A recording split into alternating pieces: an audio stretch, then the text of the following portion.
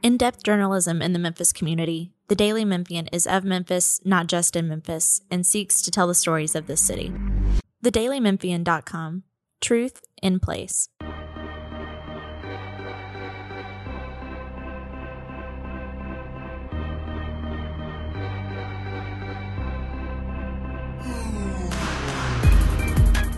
Welcome to the Daily Memphian Grizzlies Podcast, where I'm back from spring break and I'm working on a solo flight.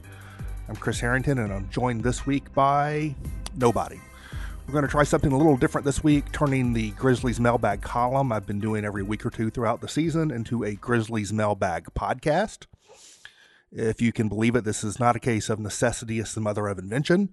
I've actually been thinking about trying this most of the season. A good friend of mine who's probably going to be a guest on this podcast in the next couple of weeks is fond of saying that the NBA regular season is a laboratory, and so this will be an experiment. If we can get it to cruising altitude, we may do it again occasionally. If it crash lands, this maiden voyage will probably be a final one. But we have questions, and we're going to take them. I'm going to pontificate verbally through these questions for the next 20 minutes or so. Before we get to the questions, a little bit of setup. Since last we spoke, the Grizzlies, since beating the Lakers a couple of weeks ago, have now gone 5-3 over their past 8 games. They're playing pretty good basketball. Playing particularly good basketball is Mike Conley, who last week was the Western Conference Player of the Week. The first time in his career he has won that award. It took him till year 12 to win that. He's averaged 29 points and 8 assists over his past 5 games. He is now 93 points away from passing Marc Gasol and becoming the Grizzlies' franchise leader in points scored.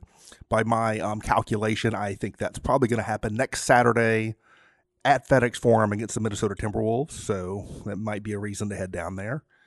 In terms of the standings, the Grizzlies have been stuck in 6th place for the last several weeks relative to the NBA lottery odds.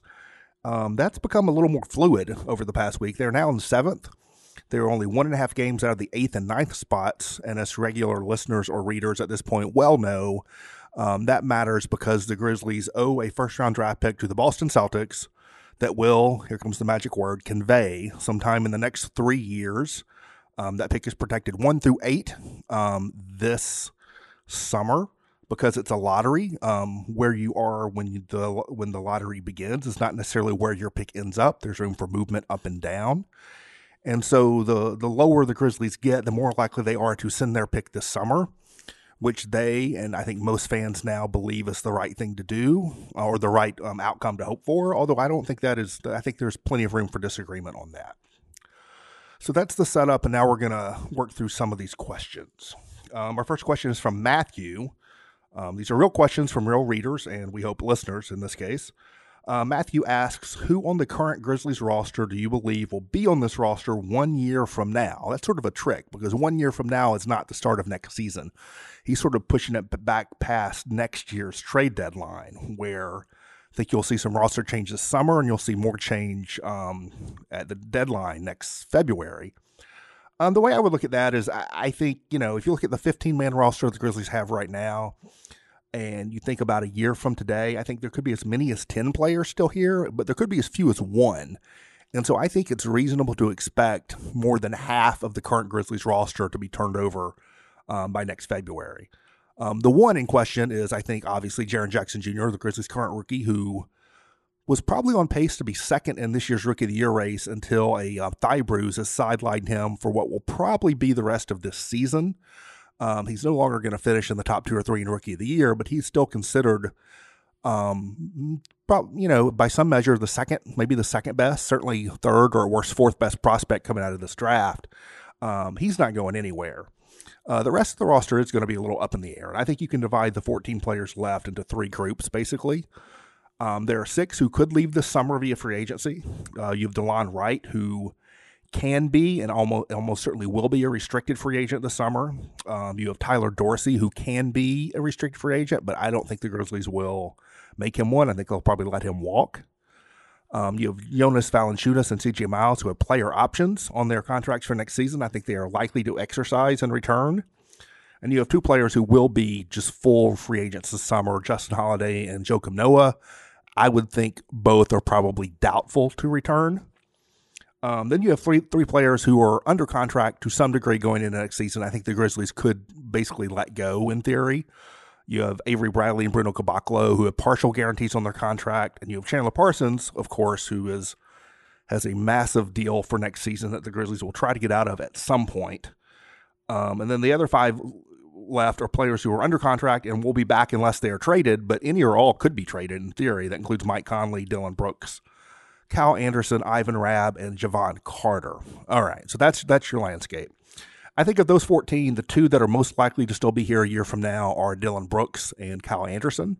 And I think the ones least likely to be here a year from now are Justin Holiday, who I think will be gone this summer, Tyler Dorsey, who I think will be gone this summer, Avery Bradley, I think will probably be gone this summer. We'll get to that in a minute in a different question. And then Chandler Parsons, who, whether he's gone this summer or not, the Grizzlies are not going to carry him through the end of next season. If they get through next year's trade deadline, they haven't been able to move Chandler Parsons, I'm sure they'll cut him at that point. So I think there's pretty much zero chance he's still on the roster a year from now. Now, you put all that together, I think what's notable about it is the 3 players most likely to still be on this roster a year from now, Jaren Jackson Jr., Dylan Brooks, Kyle Anderson, are the 3 players not playing basketball right now. And so I think you have to, the good play the Grizzlies have had over the past week or two, you have to put into a little bit of context. It has not featured the 3 players probably most important right now to the long-term future of the franchise. And that will impact some other stuff we're going to talk about here.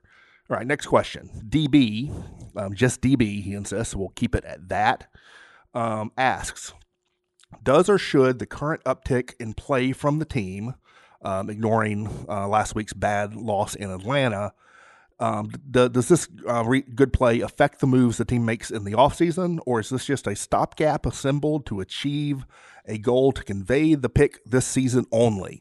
The second part of that makes it sound like the current Grizzlies are like the Avengers or something. They've assembled them for this go for broke mission to convey a draft pick, which is not exactly the case. I'm going to start with the second part of that. This is not a team that was assembled for the purpose of conveying a draft pick. I think that notion probably influenced what the Grizzlies did this past summer more than it did last month at the trade deadline. I think the Grizzlies went into the season with the idea of we want to be competitive enough to convey our pick, and we also want to try to transition into this rebuild. And so they were operating on sort of those 2 tracks.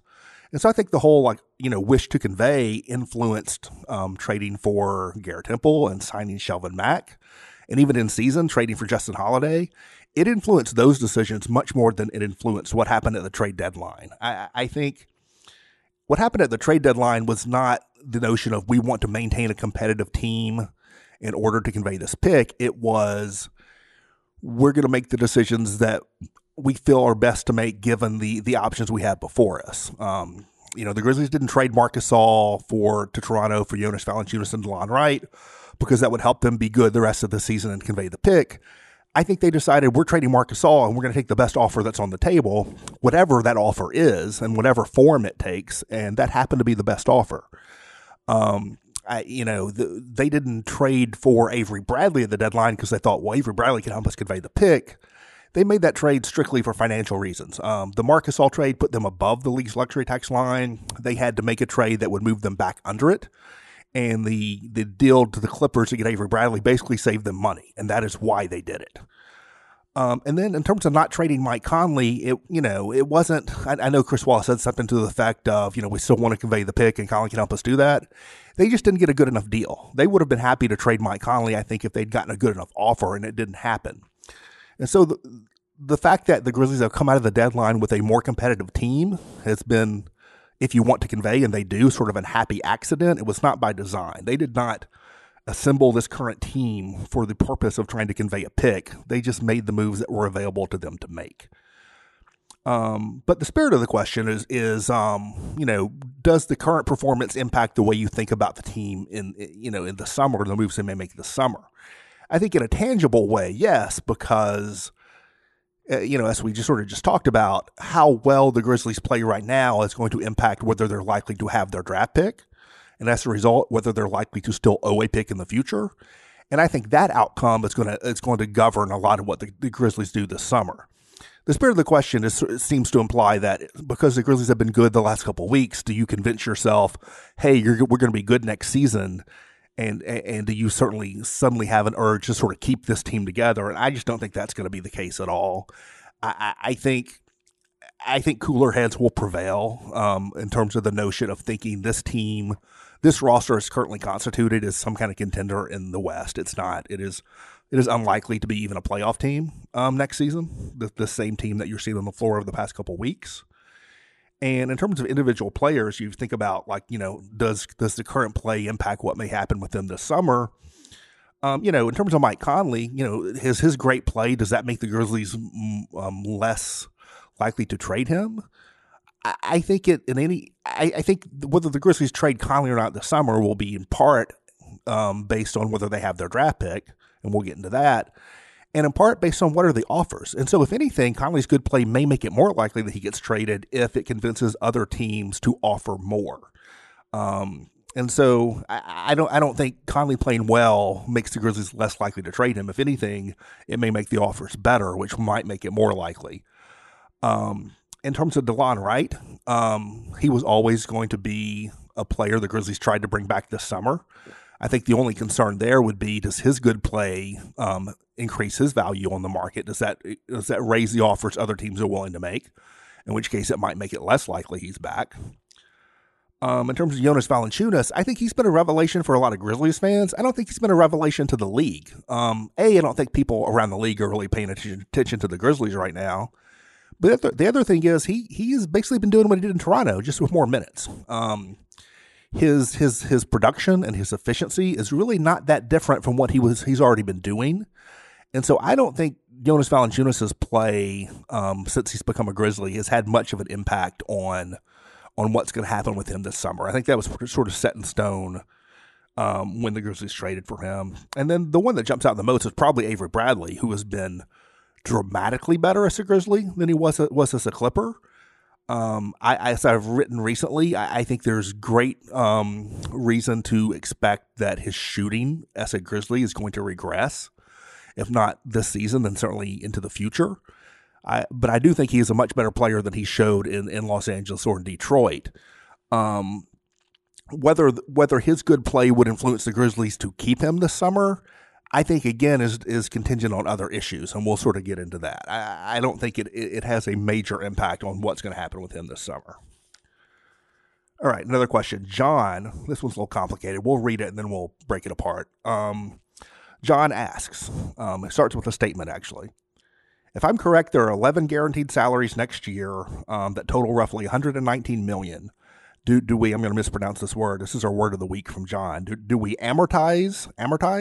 I'll explain that in a minute. Parsons and or fully guarantee Bradley, and how does that all play into offering the MLE with a likely top 8 salary too? That's a little confusing, but we'll break it down.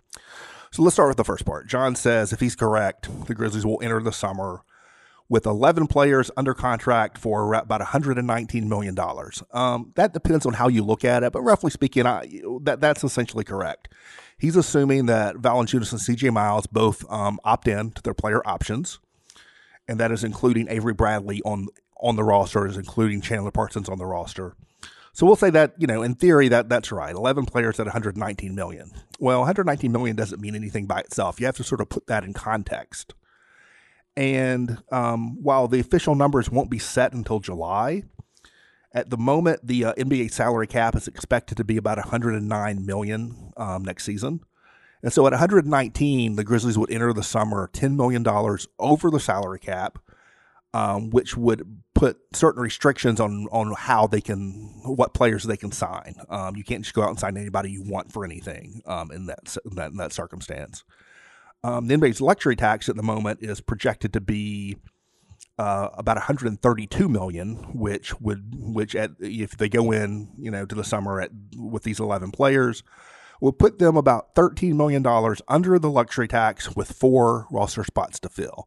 Now, the luxury tax is not a hard ceiling in the NBA, but it effectively is for the Grizzlies. They are not going to pay luxury tax in a small market to be what is probably a middling team.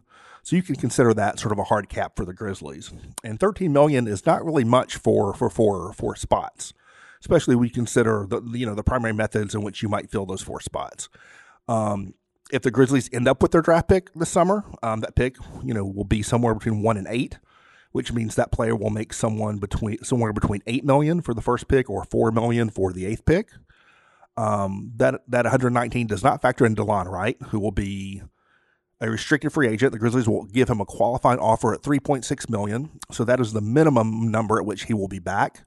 If they sign him to a multi-year deal, which I think is probably likely, you can expect probably to at least double that. So let's say somewhere DeLon Wright's back, it'll be somewhere between $3.5 to $10 million. The MLE that John refers to is the mid-level exception, which is the primary mechanism that teams over the salary cap can use to sign free agents. That is how the Grizzlies signed Kyle Anderson last summer. If they want to use their MLE, and I suspect they do, that would be up to $9.2 million. And as you can see, like if you have $13 million to play with, you can't do all three of those things. And you're probably going to have a hard time doing two of those things, even if you use minimum salaries for whatever's left. And so if the Grizzlies want to do, if they end up not having their draft pick, then you can sort of cross that off. But you're going to have to cross stuff off the list. And so maybe that gets crossed off because you convey the pick. Maybe DeLon Wright signs elsewhere. But something's got to get crossed off. And it could be that what really gets crossed off is part of those 11 players at $119 million that John talks about. In terms of Parsons, when he says amortize, that word means to gradually write off the initial cost of something over a period of time. And what he's talking about there is what in the NBA is called the stretch provision. If you want to, buy out a player who is under contract to your team, you can buy them out at face value, or you can use what's called the stretch provision and sort of stretch that out over multiple years. And so for Parsons, the Grizzlies this summer could buy him out for $24 million, which is his salary, minus whatever little bit he was willing to give back. Or they could use the stretch provision, which would take that $24 million and divide it over 3 seasons. If they did that, the Parsons number would go from 24 this season to 8, basically. And that would create a lot of wiggle room. But it would also push that extra $16 million over 2 more years. And I don't think they want to do that. I think the only way they're going to stretch Chandler Parsons to create space this summer is if they think they can use that space, that flexibility in a way that makes a real impact. And I just think they're past the point of thinking short term with this roster. I mean, this roster, I know, they've had some good wins lately. This is not a roster of an NBA contender next season. I don't think they're going to short circuit in that way. I think they would much rather have Parsons' money, one way or the other, come off the books after next season and be free and clear of it and not stretch it out. Another way they could create some flexibility is Avery Bradley, who we talked about. Bradley's contract for next season is guaranteed at $12.6 million, but he's got a buyout, a partial guarantee at $2 million. And so the Grizzlies are going to have to decide, do they want Bradley on the roster at 12.6, so they want to pay him $2 to walk away? You'd have $2 million of dead money on your books, but you create $10 million in sort of wiggle room. So it may be a case of, do you want Avery Bradley in 1 year, or do you want to use your mid-level exception? Those are the kind of decisions they're likely to make. Then the other question here, which John doesn't allude to, but it's Mike Conley. Are they going to trade Mike Conley or not? And if you trade Mike Conley, you're going to create some flexibility. Conley's going to make $32 million next season. You're not going to take back you have to bring back salary, but you're not going to bring back one player making $30 million. And so if you trade Mike Conley, you're going to create flexibility. It could be a little, or it could be an awful lot. And so those are sort of the issues there. I hope I don't mispronounce this person's name. Gonsel asks, what if Jonas Valanciunas opts out and goes elsewhere? He includes an emoji of a sad person sniffling and crying. I think the Grizzlies fans have really gotten enamored of Jonas Valanciunas, and I don't blame them. I really enjoy watching him play. This guy sets picks that you can hear across the arena. He rebounds, he scores, he plays with a lot of passion, lots of energy. He's fun to watch, and he's good. And so I think, Grizzlies fans would like to see him back for the most part. I think the Grizzlies organization would like to see him back. I think he will be back, but his player option next year is for $17.6 million, and that is above market for him. And so, to the question, like if he opts out and goes elsewhere, then you won't have Jonas Valanciunas on your books for $17.6 million, which is, I don't know, it's not the worst thing in the world because they have to be careful not clogging up their center minutes too much. If they bring back, and I don't think they will, but if they brought back Valanciunas, Joakim Noah, and Ivan Rabb, you're going to have a hard time playing Jaren Jackson minutes at center, and they really need to find minutes for Jaren Jackson at center. And so, as far as Valanciunas goes, he's not going to get $17.6 million in free agency. If he opts out and goes into free agency, it will be seeking a longer-term deal for less money per year because there's no one in the market this summer that's going to pay him that much money. The question for him will be, how important is it for you to lock up long-term security now? And for the Grizzlies, what are you willing to do to offer that to him? I don't think he's going to go anywhere. Let's see. Next question from David. Excuse me. Assuming a planned front office change, why wait until the offseason when many high-stakes decisions are needed over, this is a little confusingly worded. He's basically asking, if the Grizzlies are going to make our front office change, why didn't they do it after the trade deadline while the season was still going on instead of waiting till this summer? I think that's a good question. Front office changes in season are pretty rare in the NBA, but they're not unprecedented. We've seen at least a couple of examples this season. Minnesota earlier this year fired Tom Thibodeau, who was their head coach and their president of basketball. Coach changes in season are less rare. They're pretty common. So that was sort of a different situation. But I think what happened in New Orleans is sort of interesting and sort of relevant to what we're talking about with the Grizzlies. The New Orleans Pelicans, with all the drama surrounding Anthony Davis, they went through the trade deadline with their current front office. And when the deadline was over, they actually did it over All-Star weekend, which I don't think was great timing. But after the trade deadline was over, they fired their GM, Del Demps. They made people already in their front office, interim front office, basically, sort of like an interim coach for the rest of the season. And they announced, we will be hiring a new... They could elevate the people who are interim, but they announced we're beginning a front office search. We're going to have a new lead executive for the team, and we're starting now to look for it. Is there a rationale for the Grizzlies to have done the same thing? I think so. I think the fan base, fairly or not, and I think it's a little bit of both. The fan base seems to be over the era of Chris Wallace, the Grizzlies general manager, lead decision maker. I think, to the degree that their front office issues are a basketball issue, I think they have now become even more clearly a business issue. And I think there probably would have been value in the Grizzlies doing the same thing the Pelicans did in letting Chris Wallace go. And it's never fun to talk about someone losing a job, but this is where we're at. There could have been value in the Grizzlies saying, letting Chris Wallace go, making the rest of the front office that's still in place, put an interim label on them, and saying, we're beginning our process now. Basically letting the fans know there will be changes. And I think that probably would have helped them in terms of a season ticket renewal standpoint. That didn't happen. And so we'll wait. So at this point, I assume nothing will happen until the last game is played. I think once the last game is played, there will be some level of resolution soon. I think over the next couple of weeks after the end of the regular season. I mean, it's speculation at this point because this is all Robert Parra's decision, and no one is in his head. My expectation, and this is not reporting. This is sort of supposition, I guess. But I think there will be some level of front office change for the Grizzlies before next season. I don't think it will be total. There are 5 core people in that basketball organization right now. I will be surprised if all 5 are back, but I'd be even more surprised if none of the 5 were back. And so, we'll see what happens. My expectation, there will be some level of change, but not total change. I agree with David that doing so, after the deadline would not have been a bad move for them to make. Let's see. Next question is from Julie.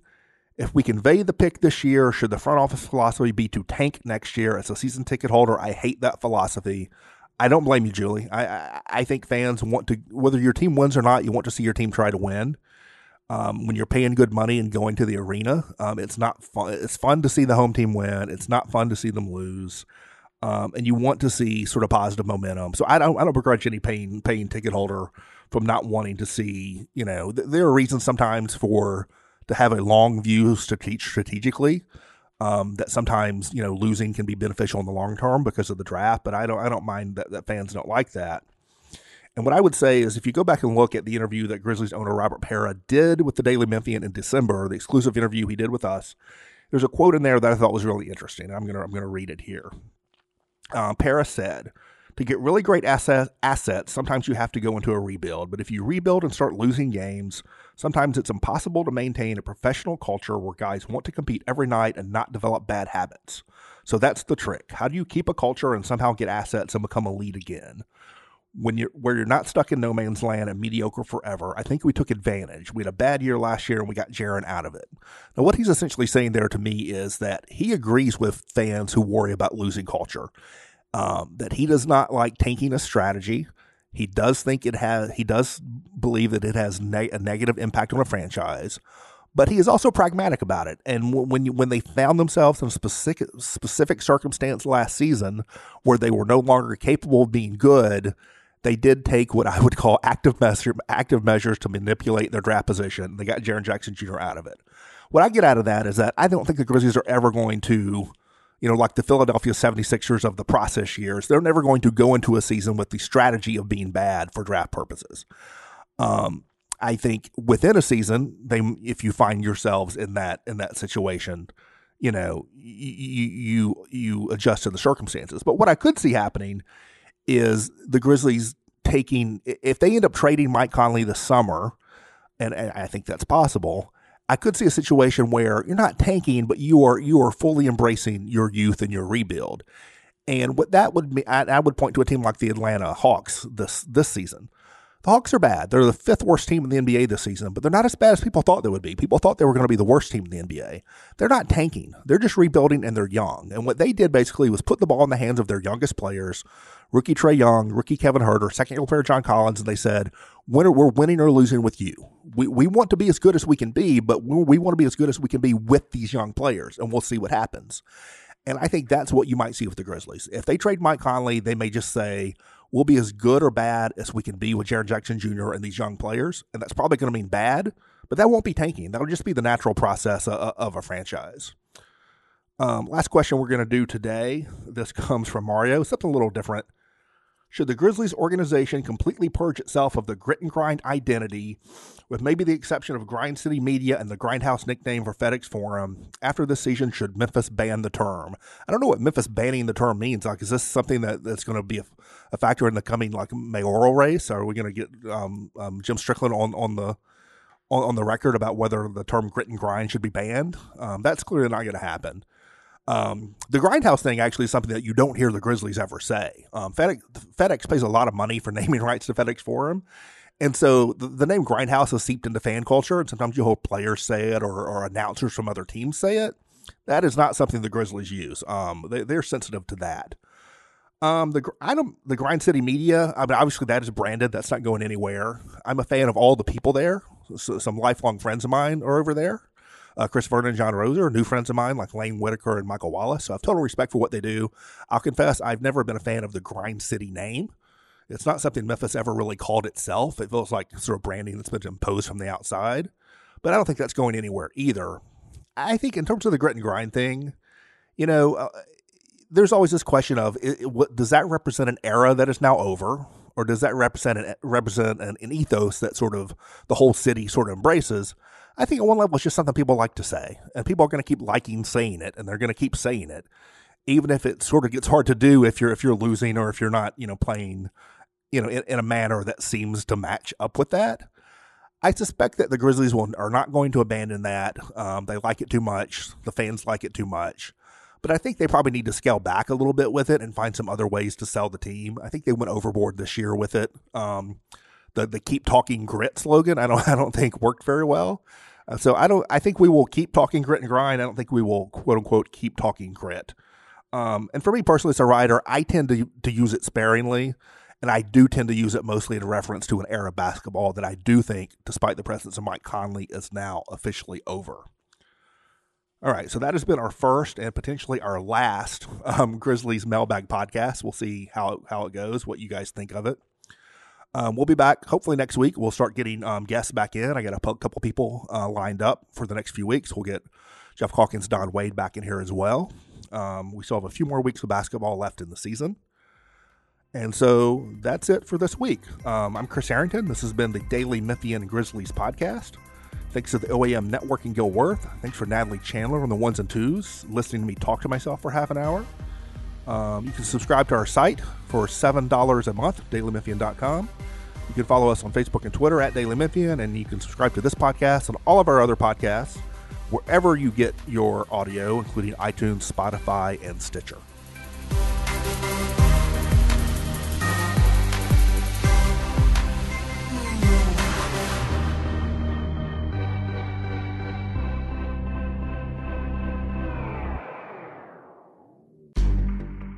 In-depth journalism in the Memphis community, the Daily Memphian is of Memphis, not just in Memphis, and seeks to tell the stories of this city. TheDailyMemphian.com. Truth in place.